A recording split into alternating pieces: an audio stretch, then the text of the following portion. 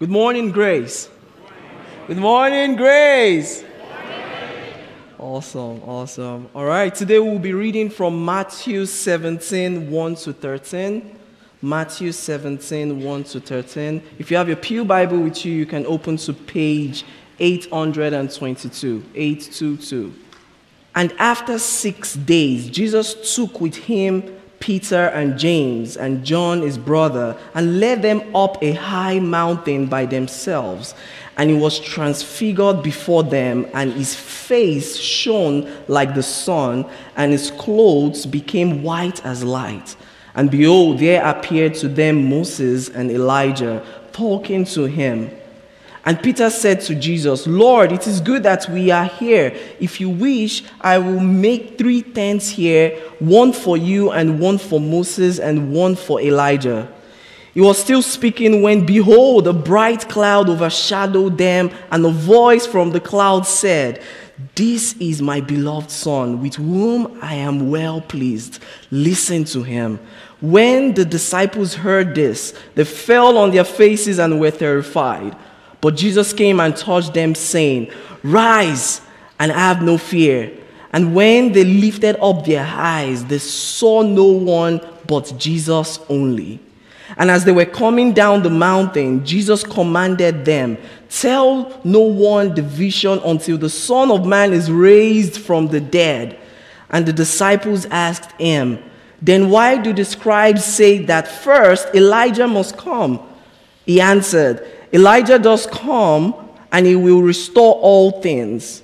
But I tell you that Elijah has already come, and they did not recognize him, but did to him whatever they pleased. So also the Son of Man will certainly suffer at the hands. Then the disciples understood that he was speaking to them of John the Baptist. This is the word of God. Amen. Who is Jesus? Have you given much thought to that question? Is he just another man to you? Think about it. We're all gathered here this morning, worshiping a man who never had a political office, never ruled any nation, never commanded any armies. What makes him so significant? So inescapable? For even over 2,000 years, we are still being reminded of him. If you pay attention, you are still being confronted with the question of who he is. We are beginning a new Easter series titled Prophet, Priest, and King, where we will answer the question of who is this man called Jesus. Today we will behold Jesus as our prophet. On Good Friday we will behold Jesus as our priest. And on Easter Sunday we would behold Jesus as our resurrected King. See, I'm convinced that once you truly know who this man is, there's only one thing that's left to do: to submit to him in full worship. Today's sermon is titled, Behold Our Prophet Jesus. I have a pretty simple outline for you today. Point 1, up the mountain. Point 2, on the mountain. And point 3, down the mountain. Like a true Baptist pastor. Point 1, up the mountain. Verse 1. It says, and after 6 days, Jesus took with him Peter and James and John, his brother, and he led them up a high mountain by themselves. Let's talk about what happened 6 days prior before going up this mountain. We learn in Matthew 16:13, when Jesus came to the district of Caesarea in Philippi, he asked his disciples, who do people say the Son of Man is? And they responded to him. Some say one of the prophets, or Elijah, or one of the John the Baptist. Jesus then looked at them and said, but who do you say that I am? Peter then confesses that Jesus is the Christ, the Son of the living God. Then Jesus then transitions from having a conversation about who he is to about what he has came to do. In chapter 16, verse 21 and 23, Jesus began to show his disciples that he must go to Jerusalem and suffer many things from the elders and the chief priests and the scribes and be killed and be resurrected on the third day. Then you have Peter saying, "Come here, Jesus, let me talk to you." That's not going to happen. He rebukes Jesus. And then Jesus says, "Get behind me, Satan." And tells him that you are not setting your minds on things above, but you're setting your mind on things on earth. Then Jesus told his disciples, if anyone would come after me, let him deny himself and take up his cross and follow me, even if that meant death. And he says, for what would it profit a man if he gains the whole world and he loses his soul? Jesus ends this conversation by saying, truly, I say to you, there are some standing here who will not taste death until they see the Son of Man coming in his kingdom. And 6 days later, you had him going up this mountain, where we pick up in our text in Matthew 17, verse 1. Jesus takes with him 3 of his disciples, Peter, James, and John, his brother, up a mountain. These 3 men seem closer than the other 9 disciples. They are seen with him when he heals Jairus' daughter, and later in Jesus' ministry at the Garden of Gethsemane, he instructs them to watch and pray, but he later finds them asleep. See, Jesus had his 12 disciples, but he also had these 3 men whom he trusted and who were close to him. Do you have spiritual friends in your life? People that you can share the most intimate moments of your life with? Jesus takes these 3 brothers up the mountain. The Bible doesn't say which mountain this is, but we know that it's in Galilee, so it's not Mount Sinai. Important things usually happen on mountains in the Bible, don't they? You remember when Abraham took his son Isaac up the mountain to sacrifice him, but God provided a ram? You guys remember when Moses encountered God on a burning bush? He had to take off his shoes because the ground he was standing on was holy. And then years later, you have Moses climbing up that same mountain, receiving the 10 Commandments. The Lord later spoke to Elijah on Mount Sinai, protecting him, providing for him and his people. You see, since the disciples met Jesus, their life has been a journey of following him to places, not knowing what to expect. Does that describe your life? These 3 disciples are about to embark on a mountaintop experience that they would never forget. On the mountain. Point 2. See, on this mountain, something incredible happens. Jesus is transfigured, and this is where we get the word metamorphosis. Jesus is changed right before their eyes. Jesus is physically transformed. His face is like the sun, and even his clothes are shining like a bright light. Matthew describes Jesus' face as very similar to the face of Moses in Exodus 34:35. It says, after Moses came down from the Mount Sinai with the 10 Commandments, the skin of Moses' face was shining. He would have to put a veil over his face to talk to the Israelites. But when he went back up that mountain, he took that veil off when he spoke to God. You see, Moses' glory came from God. But did you notice Jesus did not ask God to show him his glory? Jesus' glory was within. He didn't need to ask for it. You know why? Because he is God in human flesh. Jesus has taken off his veil, and his disciples is beholding his glory. You see, the one who was in the form of God, he veiled himself. This is the one who emptied himself by becoming obedient. He humbled himself, becoming obedient to the point of death, even death on the cross. This is our prophet. This is our priest. This is our king. See, the word transfiguration only used in two other places in the Bible. In 2 Corinthians 3:18, Paul says, and we all with unveiled face are beholding the glory of the Lord. We're being transformed into the same image of glory to another. For this comes from the Lord who is the Spirit. Church, when we behold the glory of Jesus Christ, we are being transformed into the same image of Christ. One degree of glory to another.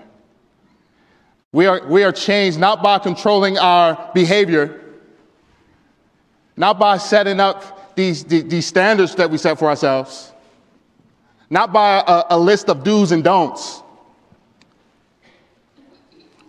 We are transformed by focusing all of our attention on the glory of Jesus Christ. It's by worshiping him, finding him to be our greatest treasure. You see, all spiritual growth, all spiritual transformation begins and ends with us at the feet of Jesus, gazing at his beauty and his resting in his love. Paul uses again in Romans 12, verse 2. He says, don't be conformed to this world, but be transformed by the renewing of your mind. That by testing you may discern with the will of God, what is good and acceptable and perfect. The renewal of our minds is what transforms us.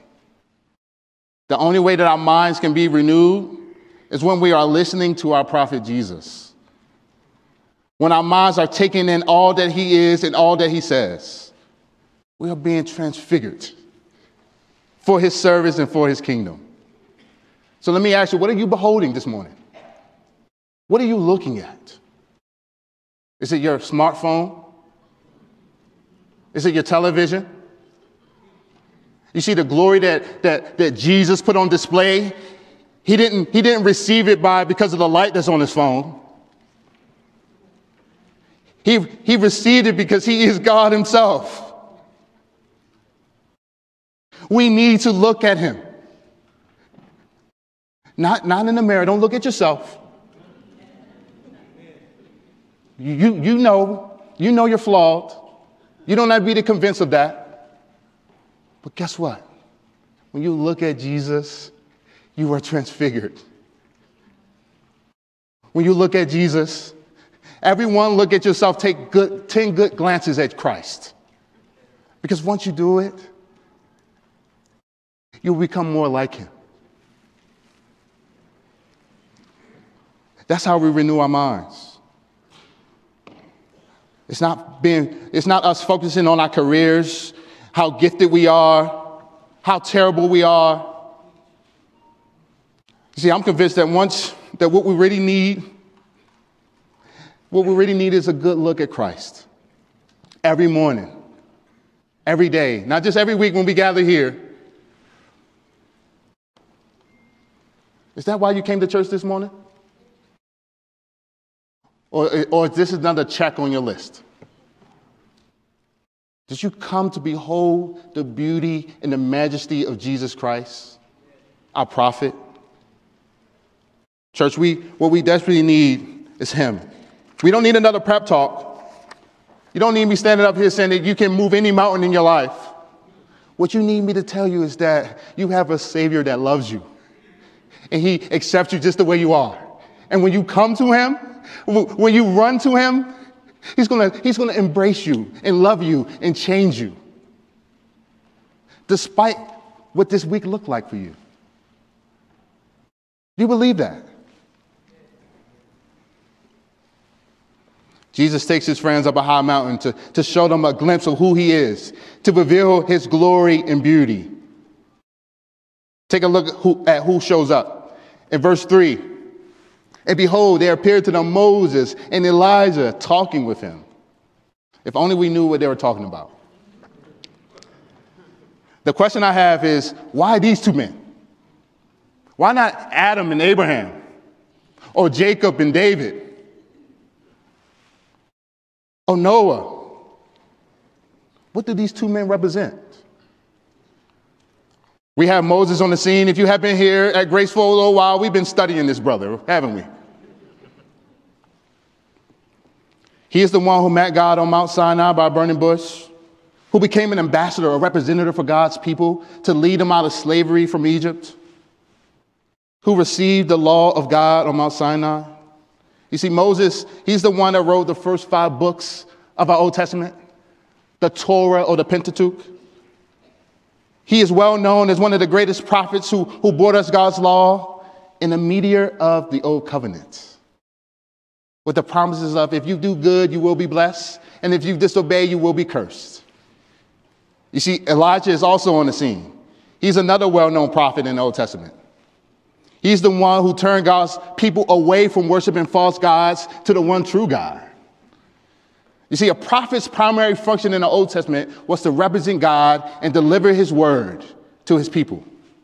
You see, true prophets never spoke from their own authority or their own opinions. They only spoke from the very authority of God and the very opinions of God. These two men represent the Old Testament scripture, the law, the prophets, the Psalms, Genesis through Malachi. You see, after Jesus' resurrection, in Luke chapter 24, 2 of his disciples are on this road called Emmaus. And guess who shows up? The resurrected Jesus. And he's listening to their conversation. He's seeing that they're sad. The one that they have hoped that would deliver them, the prophet, mighty in word and deed, he was condemned to death, crucified. They had hope that he was the one that's going to rescue them. You know what Jesus said? He spoke up. In verses 25 and 27, he said this. He said, "O foolish ones, and slow of heart to believe all the prophets had spoken. Was it not necessary that Christ should suffer these things and enter into his glory? And beginning from Moses and the prophets, he interpreted to them all the scriptures, the things concerning himself." All of the scriptures point to this man who was just transformed right in front of his disciples. This whole book is about him. It all whispers his name. Every story, every law, every song. The law and the prophets pointed towards of a deliverer, a redeemer, a prophet, a priest, and a king. That's our Jesus. Take a look at how Peter responds in verse 4. And Peter said, "Lord, it's good that we're here. If you wish, I will make 3 tents, one for you, one for Elijah, and one for Moses." You can tell he's afraid. He doesn't know what to say. Actually, Mark's account in chapter 9, he actually tells us that he didn't know what to say because they were terrified. It's hard not to be sympathetic to Peter's fear.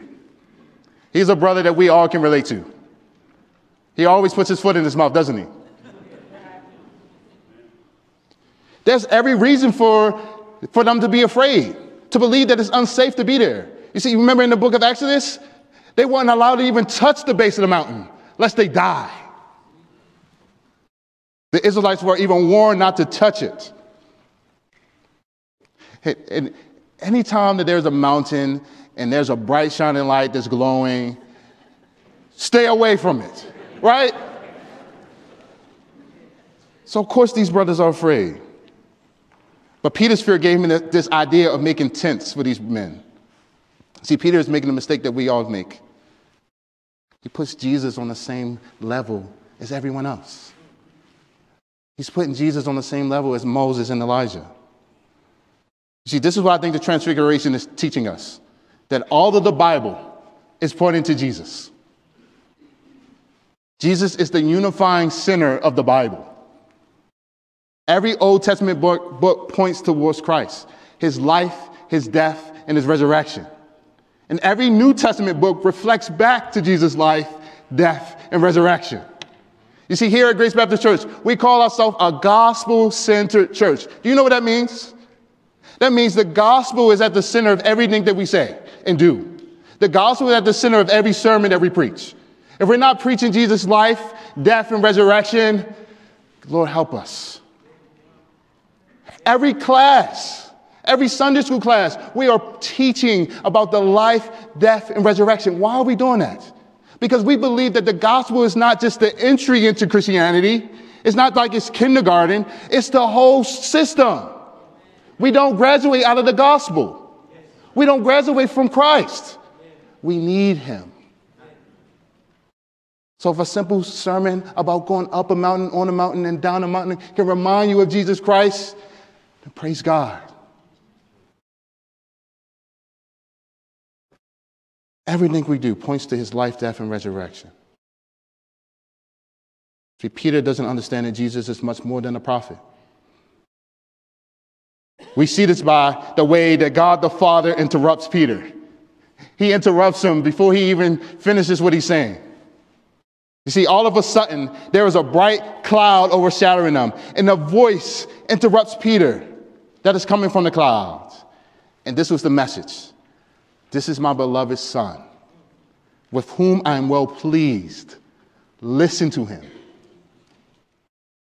You see, these were the same words that were heard at Jesus' baptism at the beginning of his ministry. We hear the same affirmation towards the end of his ministry. You see, what separates Jesus from Moses and Elijah is that he is the Son of God in human flesh. You see, Jesus again receives that verbal affirmation that the Father loves him, that he's pleased with everything that he is doing, everything he's already done. Parents, we have a lot of children in here. Parents, give your child that verbal affirmation that you love them, that you're proud of them. I get it. We're all sinners. But guess what? That same affirmation that Jesus received from his Father is the same affirmation that is going to shape and mold the ministry in the lives of our kids. Will you speak that truth over your children? Will you tell them that you love them, that you're proud of them, that they're yours?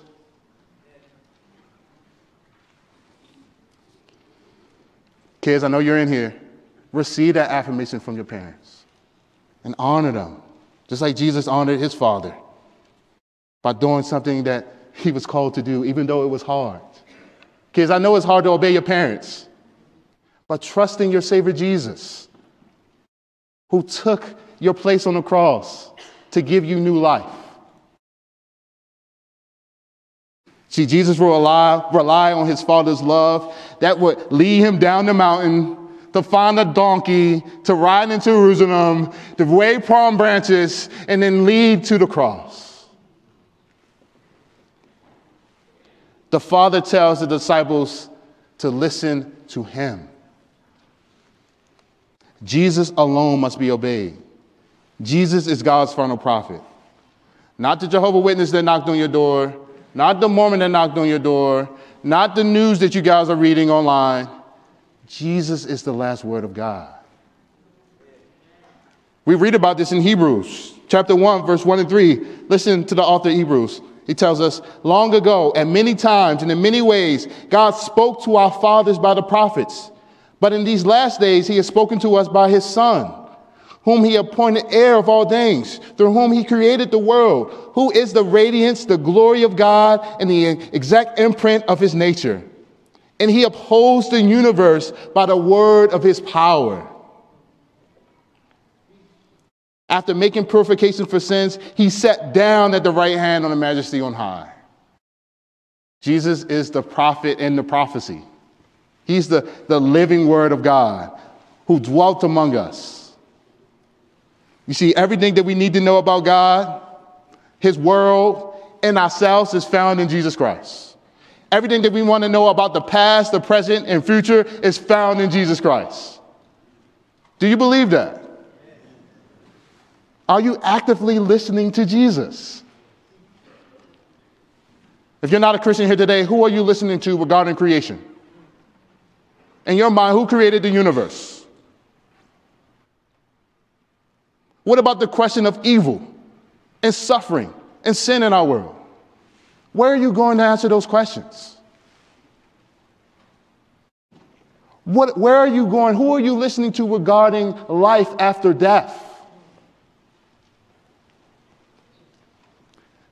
See, Peter says in Acts chapter 3, verse 22 and 23, he says this. Moses, he points back to Deuteronomy. Moses said, the Lord God will raise up for you a prophet like me from your brothers. You shall listen to him, and whatever he tells you, and it shall be that every soul who does not listen to that prophet shall be destroyed from the people. Who is this prophet? It's Jesus. If you are not a Christian here this morning, I have good news for you. It's the message of the prophet Jesus. The message is God has created you in his image for a relationship.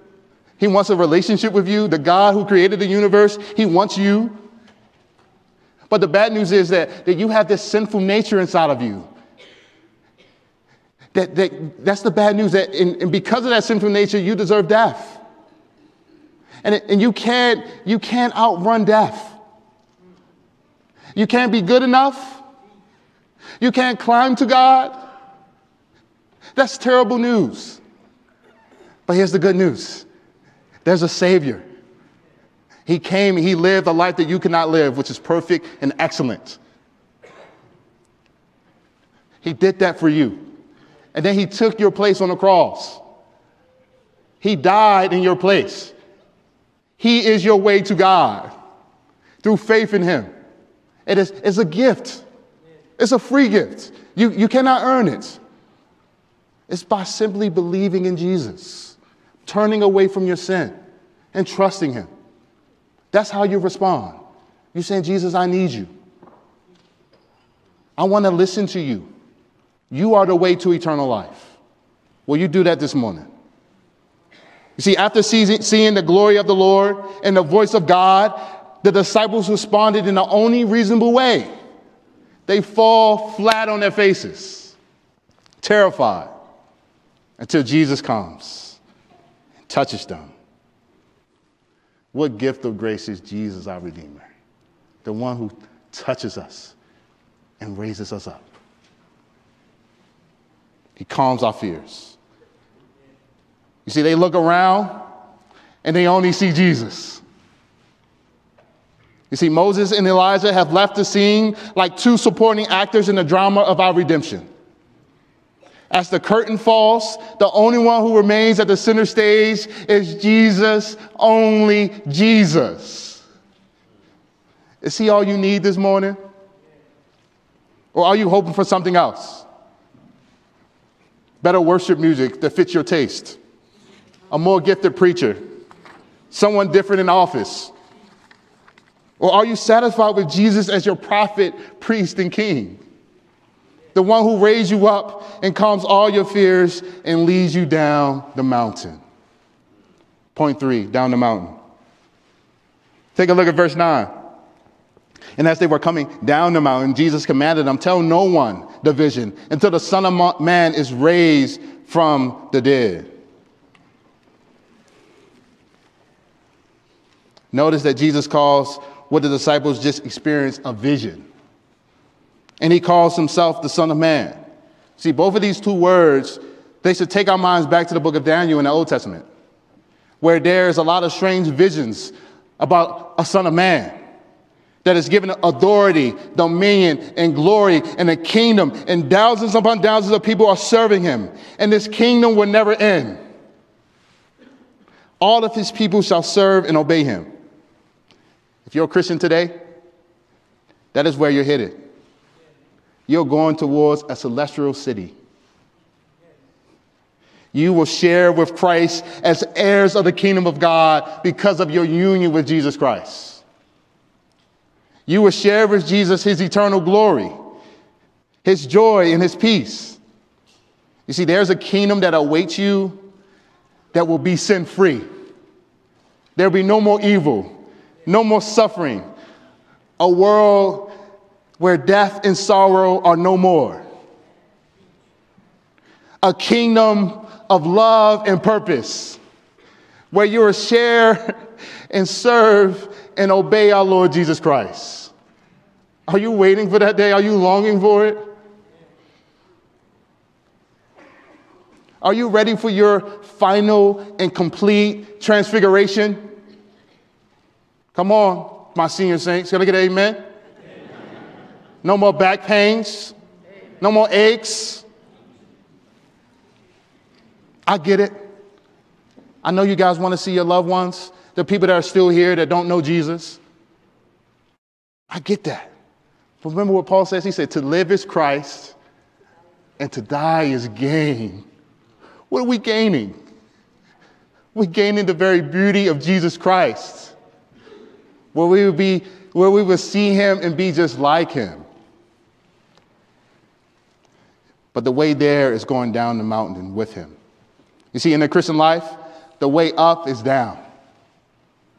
The way to glory is through suffering. The first thing the disciples asked Jesus after everything they had just experienced is why do the scribes say that Elijah have to come? We just saw Elijah. Does this mean that the kingdom is here? The kingdom is now? But these scribes, why did these scribes have such authority? Why is that what the disciples are going back to? You see, the religious leaders most likely had the last prophet of the Old Testament on their minds, Malachi. Listen to the last words in our Old Testament scripture from Malachi chapter 4, 5, and 6. It says, behold, I will send you Elijah the prophet before the great and awesome day of the Lord comes. And he will turn the hearts of the fathers to their children and the hearts of children to their fathers, lest I come and strike the land with a decree of utter destruction. You see, the very next prophet after Malachi is John the Baptist, who prepares the way for the Lord. He is later beheaded in prison. John the Baptist was the fulfillment of Malachi chapter 4. John was not Elijah, but John had the very spirit of Elijah, preparing the way for Jesus. You see, John's death is just a foreshadow of Jesus' death. Jesus is teaching his disciples that he is on his way to Jerusalem, where he too will suffer and die. You see, the Father told them to listen to him, to take his words, to consider his words, to plant them deep in their minds and their hearts. You see, the disciples are learning the way to glory is through suffering and death. They are beginning to understand that the path of Christ, the path of being a disciple, is a path to take up your cross and follow Jesus. It's a life of dying to self. But Christian, we come down that mountain with hope, don't we? We suffer with hope. Our suffering in this life is not meaningless. Jesus' disciples are listening to that prophet as they come down this mountain, headed towards Jerusalem, to watch the Son of Man be rejected and despised by many. Jesus knows something that they don't yet understand, that death brings forth life and then into glory, eternal glory. They would soon find out that they would have the same fate as Jesus. As Jesus' disciples, they will also have to face suffering, rejection, and death. They will also experience resurrection and glory. The same is true for you, Christian. You see, the suffering that you are facing is light compared to the glory that's soon to come, because you are united to Jesus Christ. Your suffering isn't meaningless because God is using it to renew you day by day. He's preparing your heart for the glory that's yet to come, where you get to behold your Savior Jesus. Your future transfiguration. So how do we embrace our suffering in this world, in this life? How do we bear the cross that we're called to carry? It's by listening to our prophet Jesus, who says to you that he loves you, that he's proud of you, and that you can do this. through faith in him, by looking to the one who touches you, who tells you to rise up and to follow him down the mountain. Christian, I know you're suffering. I know life is hard. But can you suffer with hope? Can you wait in faith, knowing that Friday is going to happen, but Sunday is coming? Let's pray.